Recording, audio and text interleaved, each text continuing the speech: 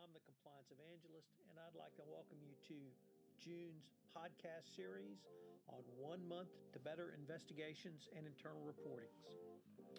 So, what do you do when the call, the email, or the personal tip comes into your office where an employee reports suspicious activity somewhere literally across the globe?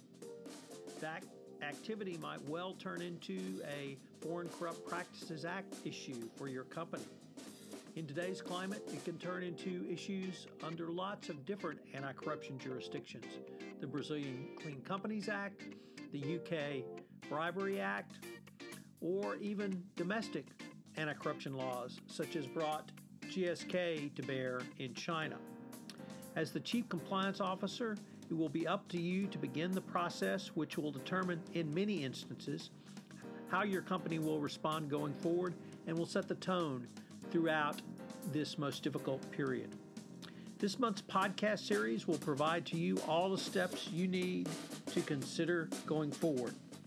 I'm going to take a look at independent versus in-house investigations, investigation protocols, the different resources that a compliance practitioner may bring to bear in an investigation, such as internal audit, IT, and legal.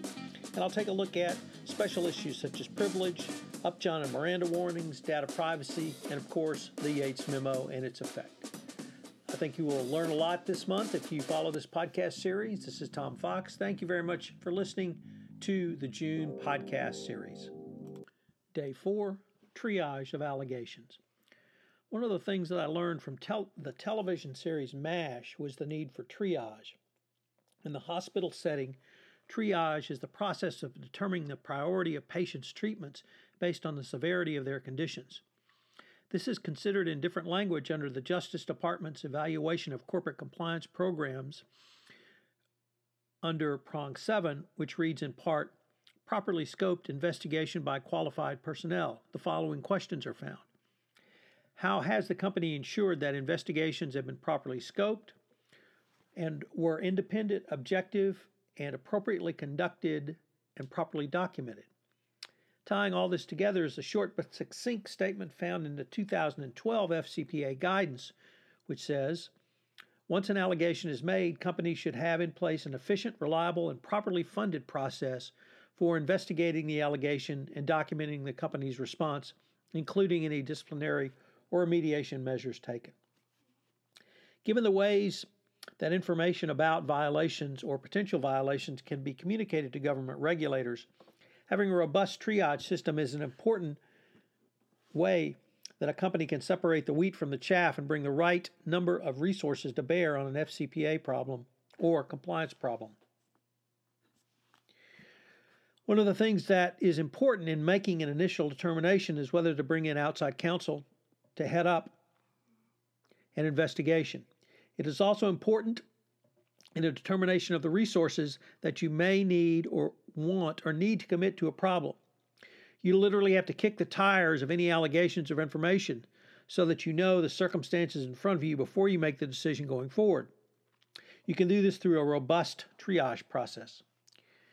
Jonathan Marks, a partner at Markham LLP, has suggested a 5-stage triage process which allows not only for an early implementation of any allegations, but also a manner to think through the investigative approach.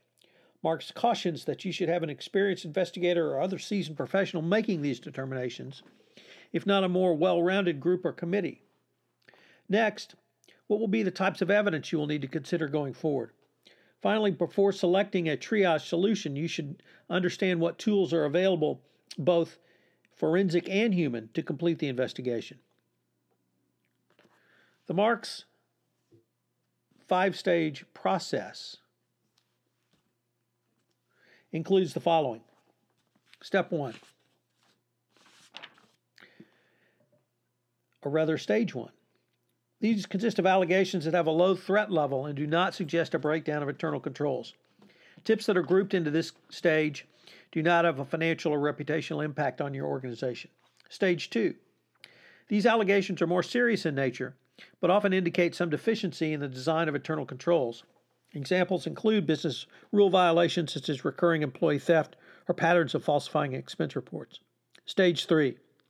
These allegations are serious in nature and involve an override of internal controls, and thus, at a minimum, are a serious deficiency. But they only have a minimal impact on the financial statements or the company's reputation. Such serious allegations in this category could include fraud, embezzlement, and bribery involving employees or mid-level management. Stage 4. These are serious allegations that could have an impact on the completeness and accuracy of audited financial statements and that could indicate a material weakness in internal controls. They do not, however, appear to involve any of the senior management team. And finally, Stage 5. These are serious allegations that involve one or more members of the senior management team or are serious enough to damage the company's reputation.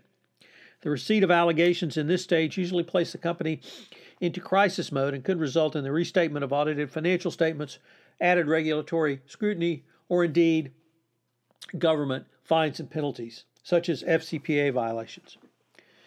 By using the approach suggested by Marks, you will be in a position to respond more quickly and efficiently to any allegations which arise. Of course, as more information is developed during the course of an investigation, you can move it. The seriousness can be moved up or down the scale. Such an approach is also important for a company's outside investigative counsel to partner more with the entity as a way to help hold down costs. Outside counsel could work to build confidence that a company's investigators could handle a large or wide-ranging investigation. The confidence would help outside counsel in any discussions they would have with the Department of Justice during the pendency of an investigation. Such an approach also has the effect of keeping your investigative costs below the ridiculous level. This is because beyond the tactical need to initially scope any compliance violation or allegation, which may arise through a company's internal reporting mechanism, it allows you to move to the next step of developing a reasonable investigation plan. This can be particularly important if you self-disclose to the Department of Justice. You'll need to go to the DOJ and present your investigation plan in an early discussion with government on the scope of the investigation, so this is very critical. You should engage the DOJ to show not only the scope of your investigation, but that it can be limited so that you do not face the dreaded where else question. You should develop a logical plan with a nexus to the facts. But it's critical that you and your investigative plan must have credibility with the government, that not only will your investigation be robust, but the facts you've determined at this initial triage stage are a reasonable interpretation. Appropriate triage of allegations has several different impacts for any matter which comes to the attention of the compliance function. Obviously, it will help you to initially determine the seriousness of the matter, but there you can allocate an appropriate level of resources. It will also aid in your discussion with the Department of Justice if you have to go that route. Finally, in the situation where the facts come in, it gives you evidence a documented process was followed, which you can show the government that a claim was properly scoped as required under the evaluation.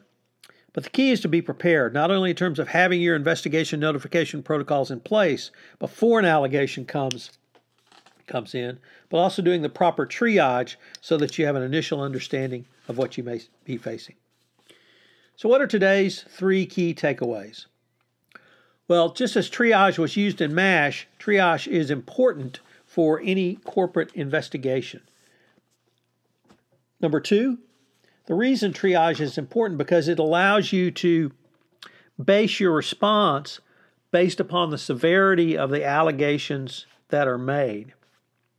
And finally, takeaway number 3, by having a robust triage program in place, you not only meet the requirements of the Department of Justice's evaluation of corporate compliance programs, but you also can give more confidence to your investigative team when they interact with the DOJ.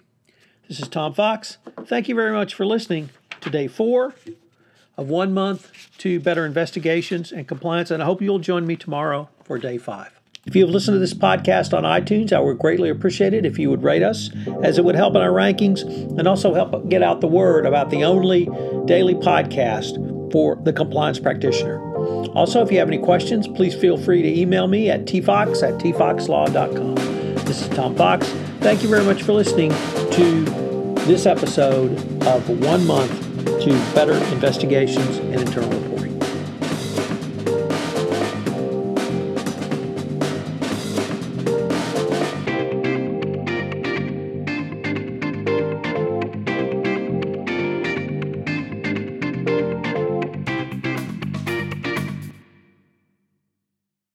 This podcast is a part of the C-Suite Radio Network. For more top business podcasts, visit c-suiteradio.com.